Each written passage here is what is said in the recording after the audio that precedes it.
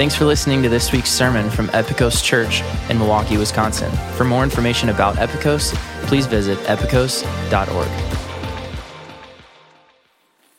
Well, good morning, Epikos. Before we get started, I want to give a special warm welcome to everyone joining us on the stream. Hello, Eastside, love you guys, Sherman Park, Mayfair Road, and all of you wonderful people here at West Allis. Welcome to Epikos Church, and thank you so much for choosing to come and join us here today for worship. We're going to be jumping back into our Colossians series, the center of all things, here this morning. How has your New Year's been going so far? How's it been going? Good? Good? Have you guys made any New Year's resolutions? Have you broken any yet? No shame. No shame if you haven't followed all the way through on some of those things. But if you've made a resolution this year, I just want you to bring that thought, that habit that you want to make a part of your life, bring that to the forefront right now in this moment. We're going to talk about it for a little bit. Why do we make these? Right? Why do we make these resolutions, these promises to ourselves in our lives? I mean, these are the kind of resolutions you never hear about. You never hear someone say, you know what I'm going to do? I'm going to eat the most junk food ever this year. Or I'm going to try not to close a single ring on my Apple Watch this year. Or I'm going to binge so much TV this year and waste away on my couch. You have no idea. You don't hear resolutions like that, do you? No. We make these promises to ourselves because we think this habit or this thing that I can make a part of my life will make me more complete, will make me whole, will give me a fuller existence here in this world. If I can just add this one thing to my life, then I can be complete or whole. And that brings up a very interesting question that I think all of us as human beings on this earth are trying to answer. How do I have a fuller life?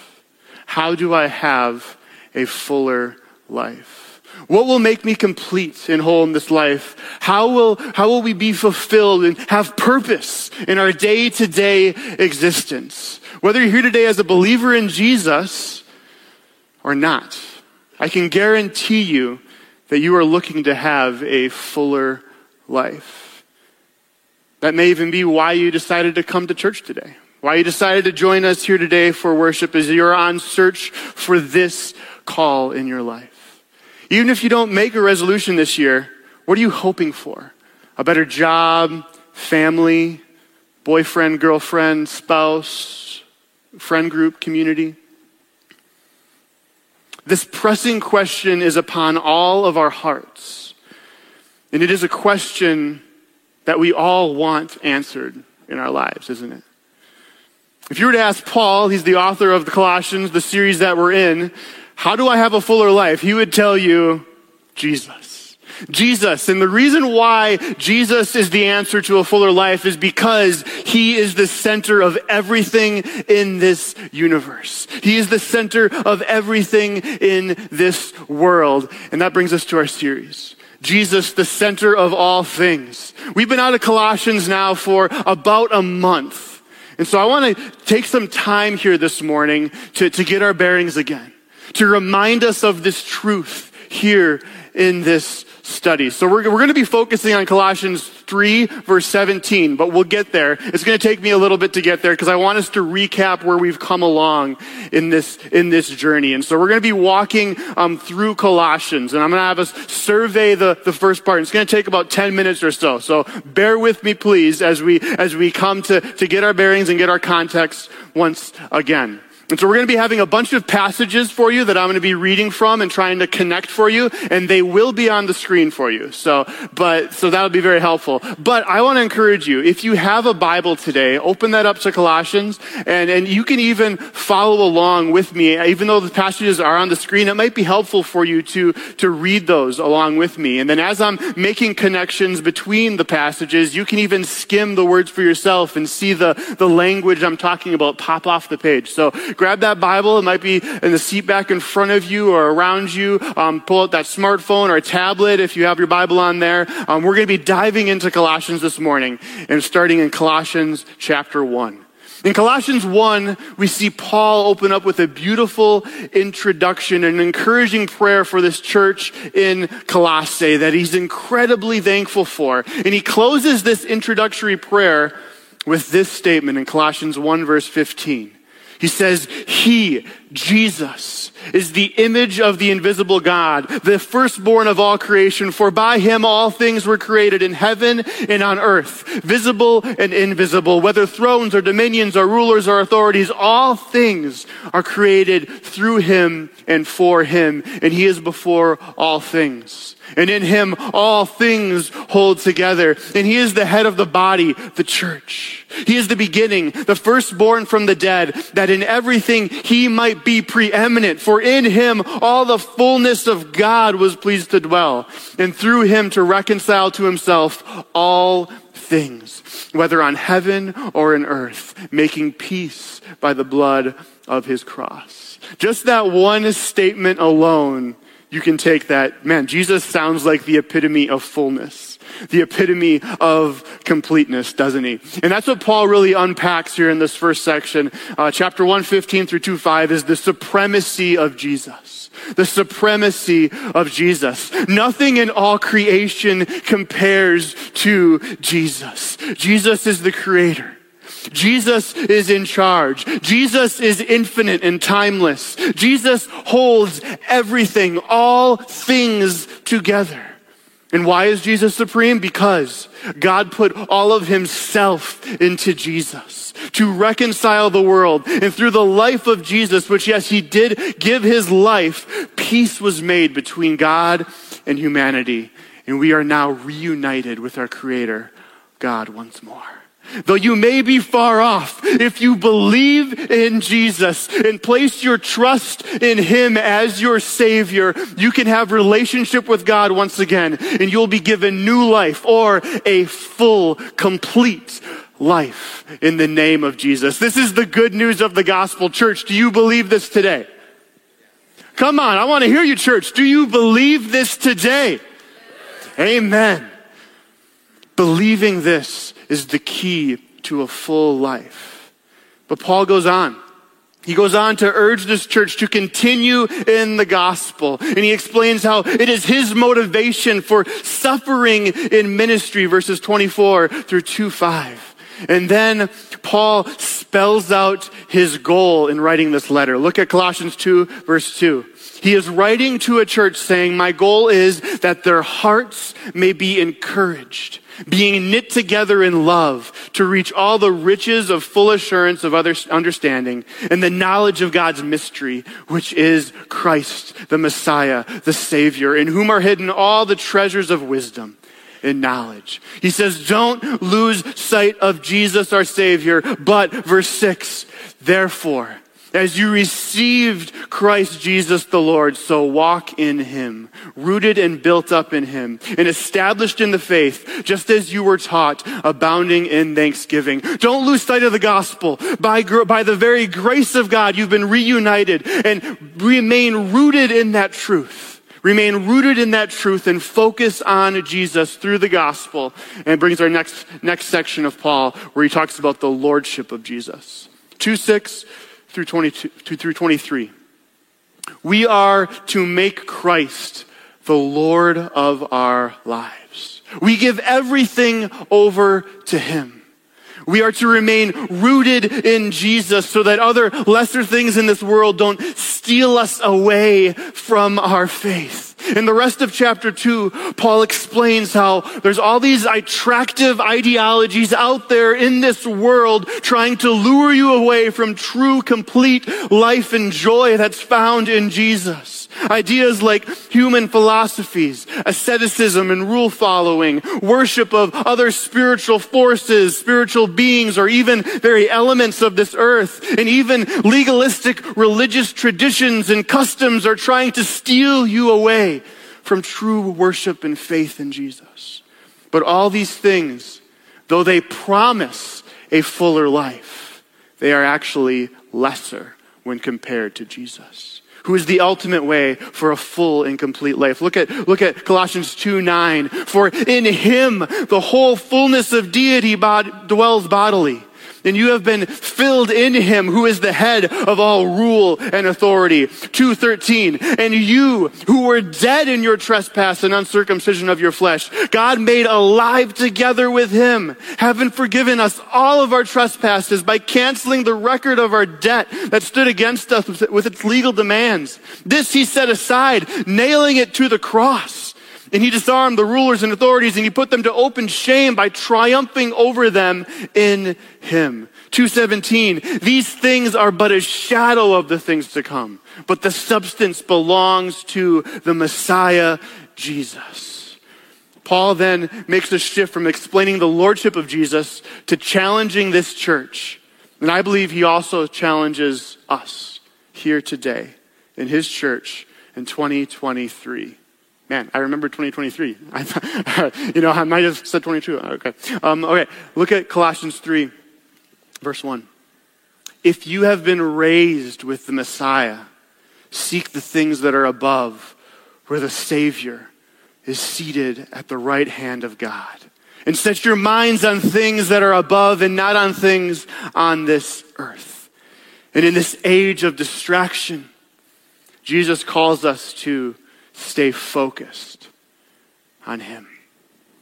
Paul calls this church to stay focused on Jesus, chapter 3, verses 1 through 17. And Paul gives this illustration of taking off certain articles of clothing and putting on others. Look at 3:5.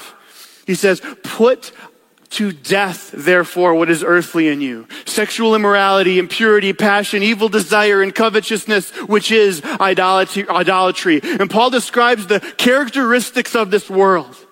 This clothing that's actually truly alive. Just like the symbiotic Venom suit from Spider-Man. That's a Marvel reference, y'all. All right. Very niche Marvel reference, okay? That's the one I get allowed here for today. So that's the one I'm going to use. But just like this suit that Peter Parker had to fight that was trying to consume him, that was alive. Paul says the character of this world is like this living garment that's trying to consume you. And Paul calls you to put it to death. Then on the flip side, Paul tells us to, look at verse 12. Put on then as God's chosen ones, holy and beloved, compassionate hearts, kindness, humility, meekness, patience, and then the list goes on and on and on. These things that he describes here are the characteristics of Jesus that we are to put on as his followers. These new garments. And after urging us to put on the character of Jesus and remove the character of the world, Paul closes this movement by sharing with us how to do this. And so we're going to be spending the rest of our time here in 3:17. But in order to do that, we need to read 15 and 16 to get our context once again. Look at 3:15. Paul says, and let the peace of the Messiah rule in your hearts, to which indeed you were called in one body, and be thankful. Let the word of the Messiah, Christ, the Savior, dwell in you richly, teaching and admonishing one another in all wisdom, singing psalms and hymns, spiritual songs with thankfulness in your hearts toward God. These verses here, 15 through 16, describe how we are to live out focusing on Jesus, our Messiah, our Savior, in the church community specifically. The church is designed for all of us to remind each other of the good news of Jesus. Everything we do here in this space, and even outside this space, because the church is more than a place, it is a people. Everything we do as a church needs to point one another toward Jesus. Our teaching, our instruction, our counseling, our worship, our singing, all of it is participating together to remind one another of the gospel and Jesus. So when we sing worship, we're not just singing to God, though we are singing to God, we're also singing to each other. And I'm sorry, my singing voice is terrible, but I am singing to you to remind you of Jesus when we sing worship here in this space. Even talking about the scriptures here together, like what I'm doing here today, is not meant just for you to go away and forget, right? What this conversation around the Word of God is meant to do is to spur us in our hearts to continue this conversation as we leave here today. And we try to facilitate that with small group communities as well, to have conversations around the Word of God. Paul doesn't just focus on the gospel's impact in the church community, though. And that's where we get 3:17.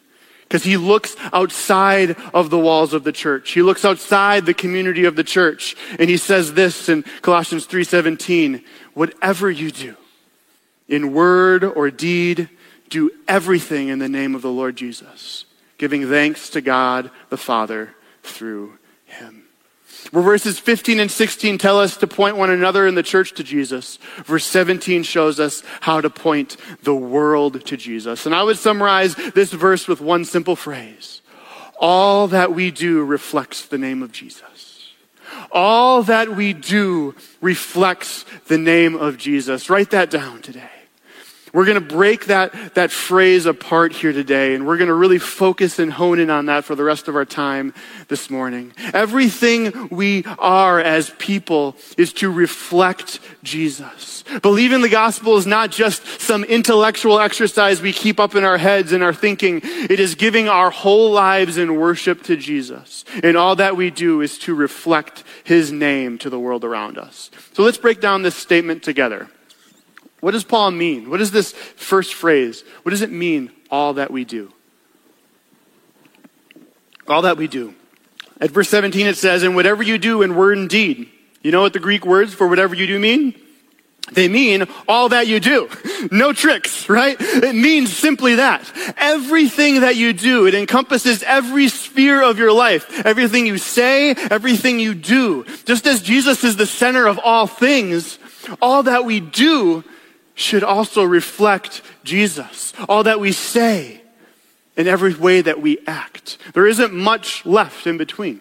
This phrase is a catch-all for everything, even that's mentioned in 12 through 14. And as followers of Jesus, we should live our lives in a manner that's worthy of the gospel, which saves us. Instead, many of us try to compartmentalize our lives. Early in my Christian walk as a teenager, especially, I remember this. I grew up in a church home, and so I went to church, and it was a church tradition where we dressed really nice and we looked really good on the outside, and man, all the little old ladies thought Jacob was a cute little boy, you know, and they wanted him to grow up to be a pastor someday, yada yada yada. But I was in that sphere of life, and I acted a certain way. But then when I went to school, I acted a different way around my peer group and my friends. Even with some members of my family, I'd act a different way than even when I was at school. And they looked different. And I thought that having a fuller life was being a part of both these worlds simultaneously, that actually in reality run contrary to one another. And it was exhausting trying to live both. And I found that life outside of Jesus grew empty, hollow, and dark. And God is not just after one aspect of my life, but he wants it all. And I was like, all right, I'm just going to fully go into this Jesus style. I'm going to fully go into how viewing the world, how Jesus views the world, and just living that consistently across every sphere of my life. And that brings us to the next part of our statement. All that we do reflects the name of Jesus. Look at verse 17 again. Whatever you do in word and deed, do everything in the name of the Lord Jesus, giving thanks to God the Father through him. So what does it mean to reflect the name of Jesus? All of our actions, all that we do and the things that we say should display Jesus to others. We see this idea even present in other areas of Scripture, even especially in the Old Testament. There's the word in the Old Testament called glory. And many times that word glory is the Hebrew word kavod. And it carries the idea of weight or heaviness. You want to say that with me? It's a fun word to say. Kavod. You have to get a little bit more phlegmy. The person in front of you needs to kind of feel this word. You know what I'm saying? Kavod. There we go. You just spoke Hebrew. How cool is that? That's fun. That's fun. It's a fun word to say. This word is used to convey the idea of heaviness. So it's used to describe like heavy-set people in the Old Testament and in the Bible, but also used to describe the weight and the heaviness of God, not physically, but his significance, his weight, his glory. In a sermon on glory, Tim Mackey defines the word this way, and I love this definition. He says, glory is a physical representation of someone's power, significance, and authority on display. So physical objects and people in the scriptures displayed the power, significance, and authority of God. Take, for instance, the glory of the tabernacle and temple in Exodus 40:35. The pillar of cloud and fire in the wilderness in Exodus 16 and 24 is described as the glory of God. Even the priestly garments. Here's a human individual. The priestly garments that he wears that has the very name of God on it is described as giving him the glory and allowing him to bear the glory of God towards others. In the same way, we bear the name of Jesus. And we carry his glory, his significance, his authority to the world because we bear his name. No matter what we do in life, our job, career path, you name it, those of us who believe in Jesus carry his weight, his significance, his glory, his authority in our lives. It leads Paul to say in other places, whether we eat or sleep, whatever you do, do all to the glory, the weight, the significance of God. We have a purpose in this world. And that purpose is to glorify God. But there's another way we see this idea attached, and it's more closely to the idea of a name. Do you know what the third commandment is in your Bible? Exodus 20, verse 7. It'll be on your screen. You shall not take the name of the Lord your God in vain. And many times we think that this commandment means, all right, I'm not going to swear, right? I'm not going to take the Lord's name in vain. And I do agree with that premise. Don't get me wrong. I think we should not be taking and using the Lord's name in a flippant manner, especially as a swear word. But the word take means more specifically to carry or to lift up the name of the Lord in vain or in meaningless ways. The Bible Project is a podcast I frequently listen to. They interviewed a scholar by the name of Dr. Carmen Imes, and she did her dissertation on this specific command. And she says this: the command is telling the Israelites not to misrepresent Yahweh the Lord, just as Aaron and the priests in Exodus carried the name of Yahweh. So God commanded his people to symbolically carry his name. Not to carry or lift up the name of God in vain means to not misrepresent him through our lives. We are called to carry the name of God wherever we go. And so we actually see this idea of carrying a name, even in our day and age. I mean, I think I don't even know where in representation is, wherever Miller Park is. American Family, AmFam Field, wherever that is. I mean, come on now. They changed that name and that hurt my soul. You know what I'm saying? I mean, AmFam is just nothing compared to Miller Park. It'll always be Miller Park in my heart. But that's an example, right? Stadiums bear the names of these companies. And it is a very powerful and it's an expensive commodity.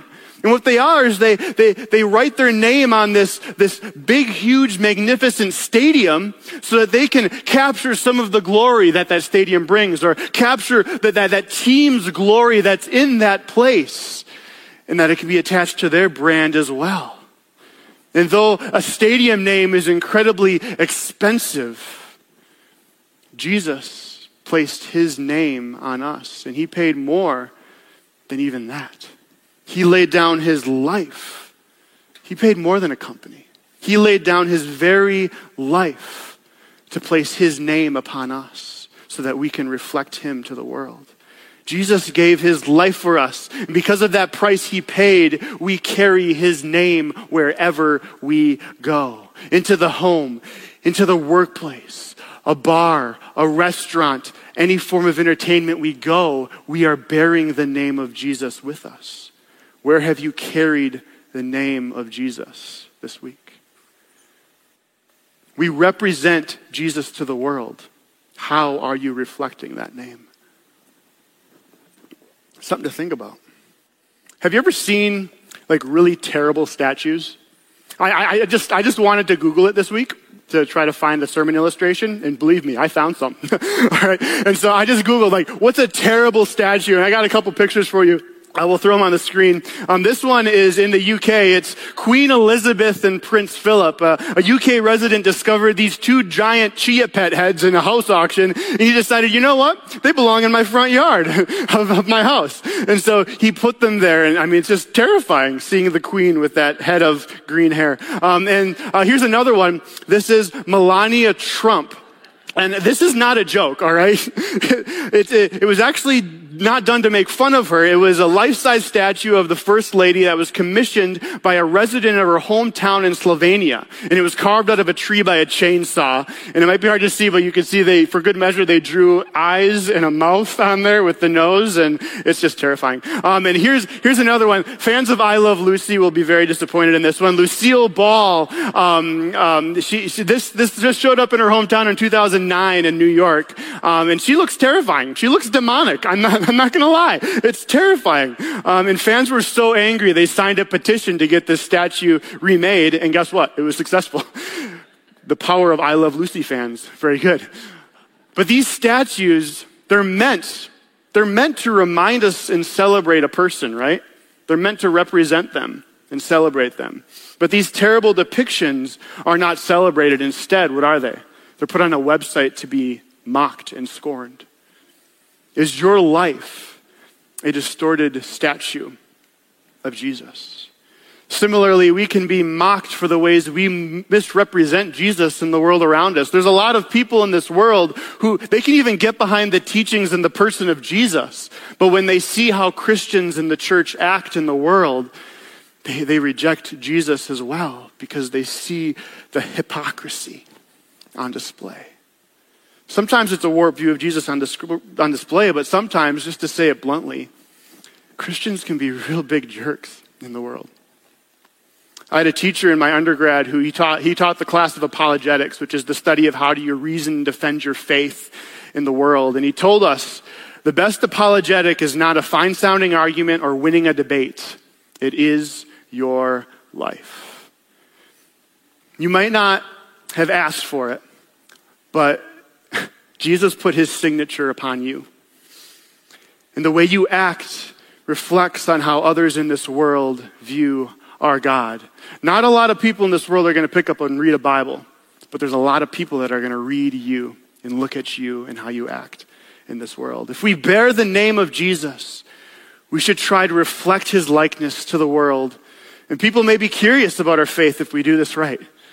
And you can bring life and light into the darkness. But that brings up the final question I want us to answer. How do we reflect the name of Jesus? Who is Jesus? Is really the first question we have to ask. Who is he? Well, let's go back to Colossians chapter 3. Look at verse 12.